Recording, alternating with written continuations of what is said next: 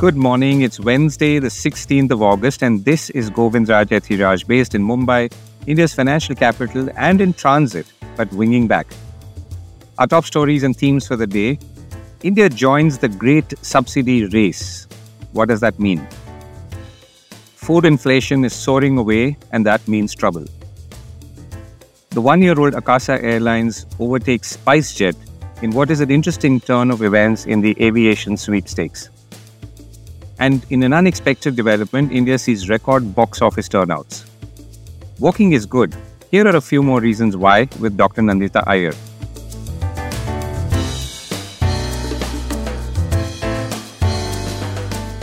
This is a core report with Govindraj Ethiraj. India joins the great global subsidy race. The key reason for Tata's Jaguar Land Rover company to set up a EV or electric vehicle battery facility in the United Kingdom is obviously because that's home ground. The other reason for the Tatas to choose the UK for a $5.2 billion or £4 billion battery or gigafactory project over Spain, which apparently was an option according to the Guardian newspaper, is subsidies. The UK government has committed subsidies worth £500 million or about 5,000 crores and is obviously looking forward to the jobs this project will create, apart from maintaining a certain place or even a lead in the renewable space. But that is not enough, as Britain, along with other countries, are engaged in a desperate battle to grab outgoing China manufacturing, get a foot into the exploding renewables energy space, including batteries, and finally outbid the United States in bringing in manufacturing. And we'll come to that in a moment. Back in India, the government is in a similar global race, rolling out the red carpet with subsidies for semiconductor and mobile manufacturing to a host of other light engineering goods through productivity-linked incentives or PLI schemes. At any point of time, more industries are pitching, and the government is constantly debating whether to offer them subsidies. The recent one, for example, that's off the ground would be PLIs for pharmaceuticals and medical devices. The amounts, though, are not that large, about 15,000 crore rupees for this industry over 6 years. But there are then some areas where the amounts are jaw-dropping. The Foxconn Vedanta joint venture for a roughly $20 billion semiconductor project in Gujarat may have been called off, but both companies are set to come back to the table with their own projects and possibly with different partners. Now, the subsidy for this project, using the same numbers because this was on the table, can go up to 70%, of which 50% is from the central government and another 10 to 20% from the state government, which means, hold your breath, over $10 billion or 8,000 crore rupees for a private project, likely foreign, paid for by taxpayers like you and me. At one level, this sounds utterly scandalous. But there are two contexts which may change your mind.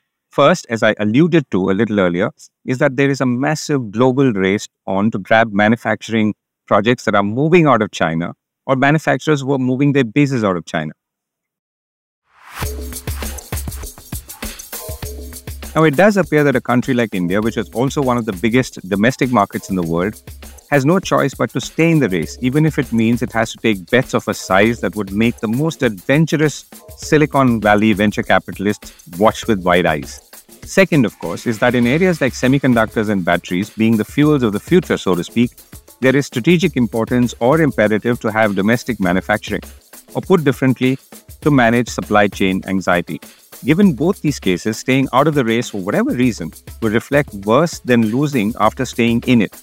Either way, the choice is limited. It's a catch-22 of sorts, and time is running out. Back in the international arena, the Wall Street Journal reports that Intel has been offered $11 billion in subsidies from the German government to build 2 semiconductor plants in what Prime Minister Olaf Scholz called the largest foreign direct investment in German history. By the way, as the Wall Street Journal says, this pledged government financing is substantially more than the annual budget of Singapore's Ministry of Trade and Industry. The United States, by the way, is offering $370 billion or so in incentives and funding for just its clean energy initiatives as part of its Inflation Reduction Act or IRA. No wonder there's a massive flow of foreign investment. German car maker BMW is setting up a new battery plant in South Carolina. Korean firms Hyundai and LG have announced a $4.3 billion, again, battery plants in Georgia. Panasonic of Japan is building a plant in Kansas. And there are many more, including Taiwan's TSMC. By the way, in climate alone, there is some $1 trillion of federal subsidies floating around in the United States and is galvanizing massive investment and projects across the country. And it's not surprising, perhaps, that the United States saw about 22% of global foreign direct investment last year, making it the world's top recipient, the Wall Street Journal says, quoting United Nations data. Now, that is slightly lower than the 26% it received in 21 when global investment bounced back after the pandemic, but significantly higher than the 13% it got in 2019. Back in India, Bloomberg has added up Foxconn's investments in India to say that it has now 9 campuses across the equivalent of 500 football fields, operating more than 30 factories, with revenues already running around $10 billion annually. Now, in the case of Foxconn, it's as much of a pull as a push. Foxconn is running for the exit gate in China like the house is on fire. But the thing to remember is that while Foxconn is surely investing in India and expanding, it's also equally scouting other markets, matching manufacturing competitiveness for exports like Vietnam versus local market size to optimize its investment. As Bloomberg says, India will not replace China as the center of global electronics manufacturing. Actually, no one will. Vietnam, Mexico, Brazil, Thailand, and even the Czech Republic could all lay claim to being a future production hub, with each offering their own mix of cheap and abundant labor, infrastructure, proximity to end markets, and logistical advantages. So that obviously brings us back to India and the various investments that India is scouting for with incentives. To end on some interesting news, for some, Foxconn is now believed to be starting production of Apple's AirPods by the end of the year in Hyderabad. If no one else, this will surely mean music to the ears of Apple disciples. Meanwhile, India's exports are slowing further. India's exports fell 16% year-on-year in July to about $32 billion on slowing demand from major trading economies. Now, this in itself should not be surprising given that Chinese exports have been falling steadily as we've been reporting here, and that the global environment for trade is visibly weakening. China's overseas shipments dropped about 15% in dollar terms last month from a year earlier, the worst decline since February 2020. Back home, the government of India says India's trade performance after seeing high growth in 22-23 has continued to show declining trends in July compared to a high base of last year in the backdrop for global slowdown. Exports now from India have contracted for the 8th month in a row from December 22. How vegetables and tomatoes are making our lives difficult. We did see it coming, though the absolute number in cold print is a shock, or even a bigger shock. India's consumer price inflation, or CPI inflation, jumped 7.4% in July 2023 as compared to 4.8% in June 2023. This is now a 15-month high. By the way, a Reuters poll of 53 economists had estimated this inflation figure to go up to 6.4% on an annual basis, knowing that food prices were surging. Evidently, despite all of that, the knowledge that is, they were off and by quite a bit. So what caused this jump? Well, first, food inflation accounts for nearly half the inflation basket. And the big driver is a growth in inflation rate of vegetables from less than 1% in June 23 to almost 37% in July 23. Cereals have gone from 12.7 to about 13%, and pulses have gone from about 10.5 to 13.2. So this includes, as you would know, all your rice, wheat and dals, all of which are staple food for Indian houses. Overall food price inflation has gone from 4.5% to 11.5% in July 23. Right now, it does not appear that this could trigger an interest rate hike, as there is not much connection between interest rates and food inflation of the likes we're seeing right now. A new airline takes the wicket, even as others return to pavilion. In aviation news, the year-old Akasa Air with about 20 aircraft has widened its gap with SpiceJet in July in terms of domestic passengers flown per month. SpiceJet, just to remind you, is older and has over 90 aircraft to its name. Obviously, most of these aircraft are not flying, and for various reasons that we'll come to. Go Air, the other mid-sized airline one could compare Akasa with and had about 59 aircraft, is grounded since May after it filed for bankruptcy. Are there any lessons in this from the past and for the future? Let's look at some numbers first. Reports quoting government data say Akasa carried about 618,000 domestic passengers in June and 624,000 in July, in comparison to SpiceJet, which transported 555,000 in June which is obviously less.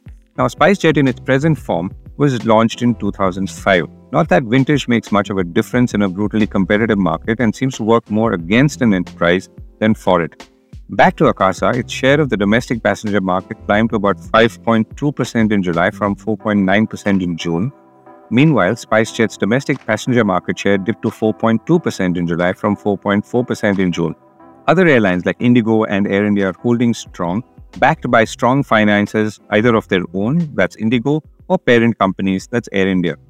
To come back to Akasa, it's gaining market share from both these airlines, one struggling and the other grounded. It has obviously challenges in the future, which is to attract talent and retain it. But in a very broad sense, what does this tell us about the past and future of India's domestic aviation industry, at least at this point? To understand that better, I'm joined by a well-known aviation writer and consulting editor to the core, Anjali Bhargava. Akasa has actually set a pretty good pace of growth. In fact, I would go so far as to say that it has set the best pace. I mean, we know they've got 20 aircraft within their first year, which is quite remarkable because none of the players in the Indian space and even globally, I'm not sure how many players manage to induct this kind of fleet and absorb it. And the other thing is that they have done this in a very smart manner by not spreading themselves too thin. They're flying to only 16 destinations with these 20 aircraft. In the past, there have been airlines in India who have flown to almost 15, 16 destinations with just 4 or 5 aircraft. They've done it intelligently. They've done it well, and they're providing a very good, efficient service. It's only anecdotal. I haven't yet flown, but from everybody I speak to, I'm getting very positive feedback on their timings, the cleanliness of aircraft, handling both on the ground and in the air. So all in all, pretty good. I mean, they're doing a good job. But having said that, it doesn't give us any indications of long term because remember, it's very early days. It's just been a year. And aviation really, at the end of it, airlines have to prove both their resilience, in very difficult circumstances over a long period of time for us to say that, yes, we have something with us that's going to stay. Right. And with both GoAir and SpiceJet, now these are obviously different cases in a way, but the common cause seems to be financial. Does that suggest that, after a certain point of time, as years pass, as you just mentioned yourself, things become far more precarious and the best years are really the early years? I don't think so. I think a lot of SpiceJet's problems, at least, are related to the pandemic. The pandemic affected, remember, not just the airlines, but everybody in the ecosystem. So your manufacturers, your engine manufacturers, your lessors, everybody has been affected. And SpiceJet has paid the price for some of the problems that Boeing has had. Therefore, I think the problems they're having today are really almost, I would say, 60-70% external. And I would say that, in fact, Ajay Singh has done a remarkable job of trying to keep it going in these circumstances. Perhaps any founder or CEO with less commitment may have at some point, thrown up his hands and said, enough. So that's about these two airlines. Now, in the same circumstances, an airline like Indigo has, of course, done very well. And that also has changed the skew of the market. So there are two dominant players and there is a set of small players, including Akasa, who we started with. So where does that leave us? This leaves us, and I mean, it does worry me because I don't know, let me go back in history. I think the only time we really had a kind of duopoly was when we had only Air India and Indian Airlines and they were government owned. And this is, I'm talking of a period before, Jet Airways and all the other small players, the Modi Loaf, the Manya, East West came onto the thing before the government privatized and allowed the private players in. And I don't know if you remember, but I remember very clearly that, very few people could afford to fly at that time. You and I and a large number of people probably wouldn't be able to fly. So yes, a duopoly kind of a situation developing in today's scenario in India is a bit scary because, we don't want to go back to an era where flying becomes unaffordable. Yet I don't see that happening. I don't think anybody would allow it, whether it's the Indian public or the government or, anybody vested. So it would be nice to have one or two smaller players who run a lean and a tight ship, who sort of bring some semblance and don't let the biggies become too big and have too much muscle power. That would be the ideal situation. Anjali, thank you so much for joining us. Okay, thank you. India's box offices land a surprise. Like the stock markets, the Indian cinema exhibition industry has surprised, notably at a time obituaries of it were being written all over the world. Cinema halls are reported to have brought in about 390 crore rupees in combined gross box office collections between August 11th and 13th, making it the busiest single weekend for the industry post-pandemic and likely in the industry's history. Some 21 million people apparently flocked to the movies, said trade bodies, again apparently a record in the last decade. The films were all homegrown, unlike earlier weekends last month where Hollywood ruled the roost. The box office collections were driven largely by films like Rajnikant's Jailer, Sunny Deol's Gadar 2, Akshay Kumar and Pankaj Tripaঠি's OMG 2, and Chiranjeevi's Bola Shankar. Jailer and Gadar 2 alone took in around 280 crore rupees in this period. Incidentally, this was not predicted, at least at these levels, and the industry in general was gearing up for a long slump after the three Hollywood hits Mission Impossible, Oppenheimer, and Barbie receded from the movie halls. So what's changed?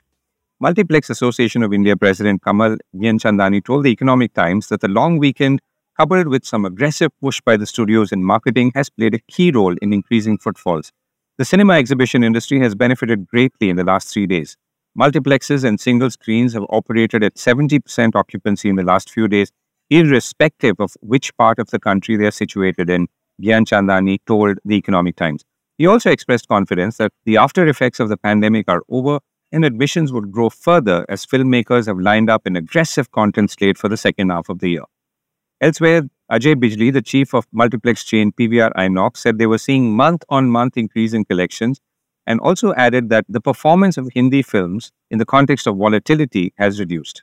Now, this, of course, is just the Independence Day weekend, and I will pick up on this in a few days to see what trends sustained or not. Meanwhile, at least for now, it's a happy ending to the story. And before I go, a word from Dr. Nandita Iyer on the best tips for incorporating walking in your work routine. So I think all workplaces have a lot of meetings, and the best place to start is to have walking meetings instead of sitting inside conference rooms and eating cookies and drinking coffee. Not that there's anything wrong with that, but every episode of sitting replaced with walking is just adding those many steps to your day. Either going around the block or even going to a nearby park and having a walking meeting is a great idea. The second thing is to construct parking lots for the office spaces slightly further away so people can park a little further and walk down to the office. And also, I think I would encourage people to climb up the staircases because anyway, in these corporate buildings, the lifts are very crowded and they take forever to come. So why not just use that opportunity to climb up the stairs? And I understand that if someone is early on in their journey of fitness, then they may not be able to climb up too many floors, but then at least start with 1 floor, 2 floors, and eventually your stamina will build up and you'll be able to climb a lot many floors without huffing and puffing. Another tip is that after a lunch break or after a coffee break or any such meal time at work, go for a small walk, even if it's just 5 minutes, walking down the corridors or catching up with some colleagues or taking a call, etc. And another thing is to provide some options for stand-up desks because, as we all know, sitting is the new smoking, and having a few stand-up desks will provide the option for those who want to stand up and work, because a lot of people in corporates, they do get fed up sitting on their chair and at their desk for like 8 hours, 10 hours. So stand-up desks is another thing. And finally, I would say that have some kind of leaderboard and walking challenges to make it more fun. So people can clock in their steps if they are wearing a smartwatch or through their phone app. And the workplace can provide some fun incentives like vouchers for shoes or active wear or something like that. So just to keep each other motivated and people can inspire each other to walk more. That's it from me for today. Have a great week ahead, and I hope you had a wonderful Independence Day. Thanks for listening.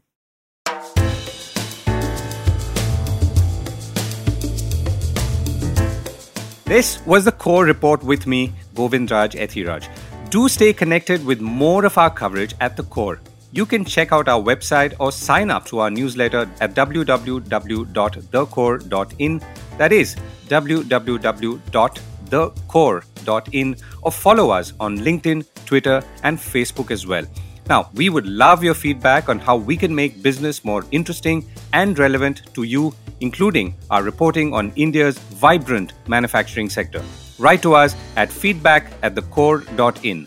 Thank you for listening.